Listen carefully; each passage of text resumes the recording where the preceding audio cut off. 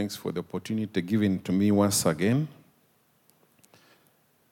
And Greg Mabak, whom I've known since 2008, and has been a close friend of mine.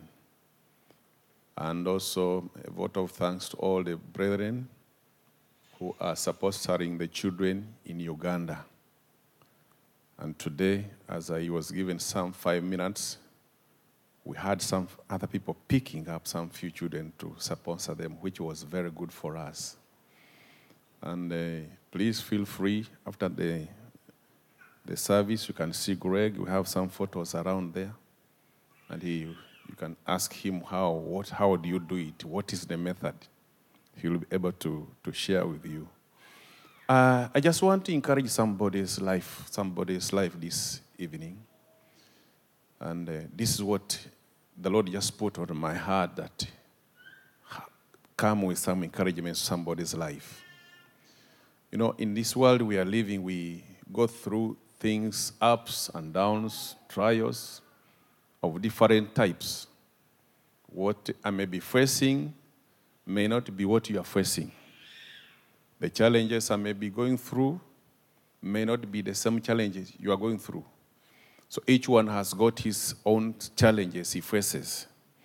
And in the book of Proverbs chapter 14 and verse 12, Proverbs chapter 14 and verse 12 says, "There is a way that seems right to a man." I want just to pause it there first of all. There is a way that seems right to a man. Each one of us, just as we are seated here, even those who are not here, there is a way that seems right to you. But then when you continue the second part of it, the Bible says, "But its end is the way of death." In other words, the way that seems right to man may sometimes not be in the line with what God wants it to happen to a man's life. That's why it concludes by saying its end is death. I happen to have been brought up under Anglican Church. We were very good religious people, though the religious people these days, they call them Christians. But we were good Christians, religious people. And there are ways that I used to live in this world. And to me, I thought they were really pleasing to me. And yet I didn't know that the ways that I was leading was not the ways that the Lord wants me to live. I was addicted to many things. I was addicted to smoking. I was addicted to alcohol. And yet, still committed to church. I was a minister in music. But still I was addicted to those things. They seemed to be good to me. In my sight, they seemed to be right. And I didn't know that in the sight of God, they are not good.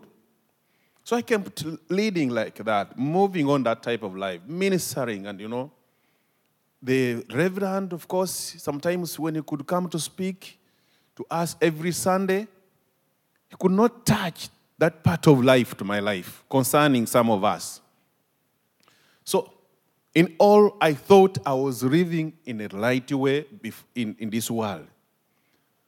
But one thing that helped my life is that, especially some of you have ever had my testimony. When I was taken to heaven and I met the Lord Jesus, and the Lord spoke to me, and he healed me, and he showed me two ways, two roads, path. And one was small, and one was big. And he told me that the small path is the one that takes people to eternal life. And the big one is the one that takes people to destruction. And when I read this scripture, it reminds me what the Lord spoke to me. That sometimes a way that seems right before man is a wide road that leads somebody to destruction life.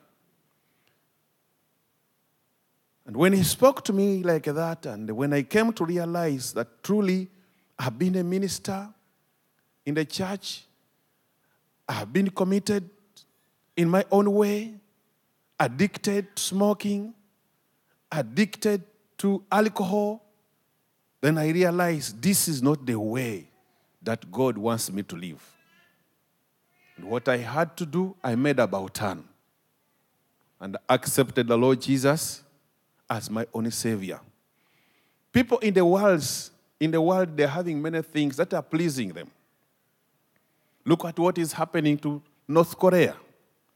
People are trying to formulate things that are pleasing to them. But what is the end part of it? That's what is very important for us as God's children to know. As we serve God, as we get committed to Him, as we love Him, are we really having the fear of the Lord in our lives? That is what is very important. And when the Bible says this way seems pleasing to man, and in the end, part of it, it causes death. It may not be physical death, as people assume, but it may cause also spiritual death, whereby someone has struggled in life, someone had thought maybe he has been faithful to God, and yet in the end, the Lord says, I never knew you. I just felt like encouraging somebody's heart this evening that there is need for us to realize what way pleases the Lord. And once we realize the way that pleases the Lord, that's the way we should follow. The things that we may be addicted to, maybe seem to be pleasing as the Bible says, but then they're not the things that are taking us to the kingdom of God. It may not be by your own strength to leave them. It may not be by your own power to stop them, but the grace of God is sufficient. When God met me and spoke to me and He saved my life, I didn't know how I stopped smoking. I didn't know how I stopped being involved in alcohol. But the power of God just touched my life. And I felt I no longer need to continue with these things. We come for fellowship, but as we go, each one faces his own enemy in a different way. The enemy looks at any part that he may see that once he goes through this area, he may be able to conquer your life. Just as I say that the trials or the hardships you may be going through may be different from another person. But then, if it happens so, how are you going to overcome that? And that's the time we need to call upon the name of the Lord. We are living in a generation that is full of wickedness. We are living in a time that is having terrible things. In Africa, where I come from, by the time we were growing up, as we were children, we were not used to money. But these days, especially people who have come to Africa, you find even younger children, they're asking, money, I want money. I want you to help me with money. The generation is a bit, funny. But that's now whereby we need to allow God to take over. I believe the Lord is on our side. And in the book of John, chapter 14,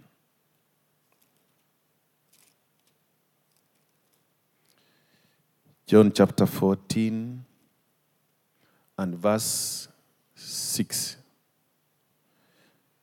John chapter 14, verse 6. The Bible says, Jesus said to him, I am the way, the truth, and the life. No one comes to the Father except through me. We come to realize now the only way which will lead us into everlasting life is Jesus Christ. Thomas had asked the Lord that, because Jesus had told them that he was going away and was going to prepare for him for us the place, and where he's going, he will also come for us. And Thomas had moved with Jesus for a long time, and he doubted.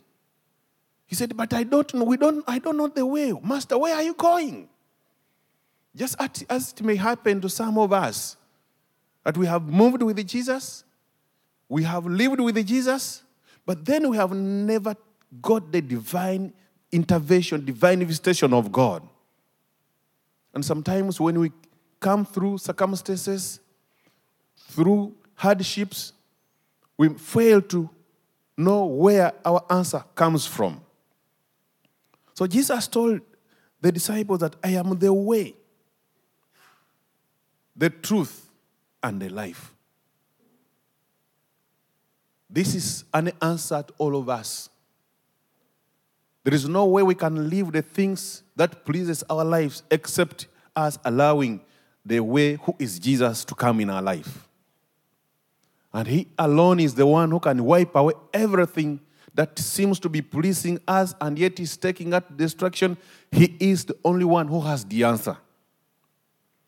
I encourage somebody's heart that every time you go through some trials, even if you do not know how to pray, even if you do not know how to call upon the name of the Lord, just call upon the name of Jesus. I remember when I went through hardship, the only weapon I could use is the blood of Jesus and the name of Jesus. And that saved my life. That protected me. People have many things they're going through. We have now what is, our government here is, we hear what is coming up. To other people who are supporting what is coming up concerning the gay, it is pleasing unto them. But what is the end part of it? Does it please God? No, it doesn't. But if only people would be God-fearing, if only people would allow Jesus to be the Lord of their lives, I think all people would vote and say no.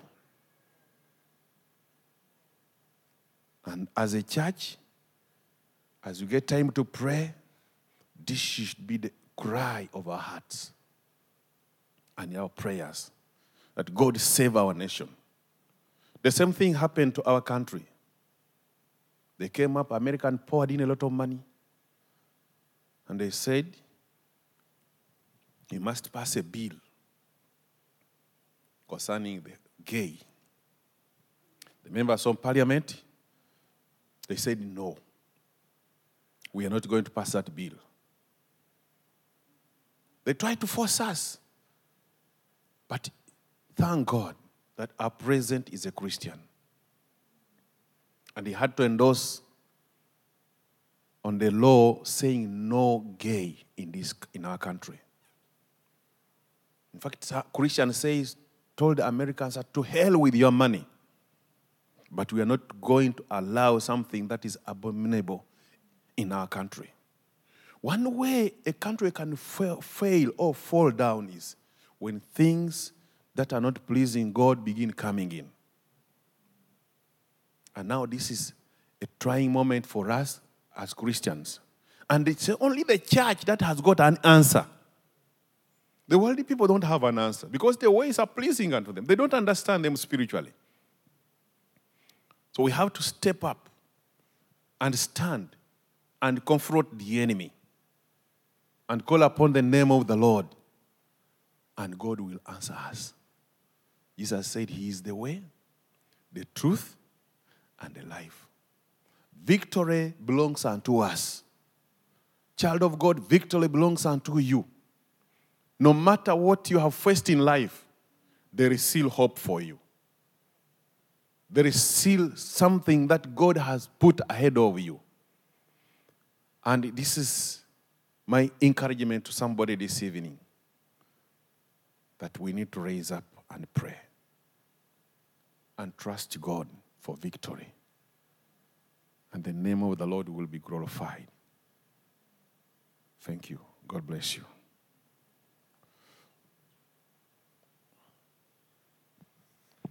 Thank you, Pastor Perez. Can we have the music team back up, please? That'd be great. Thank you for that word, and I do pray that we've been touched by that, and as Pastor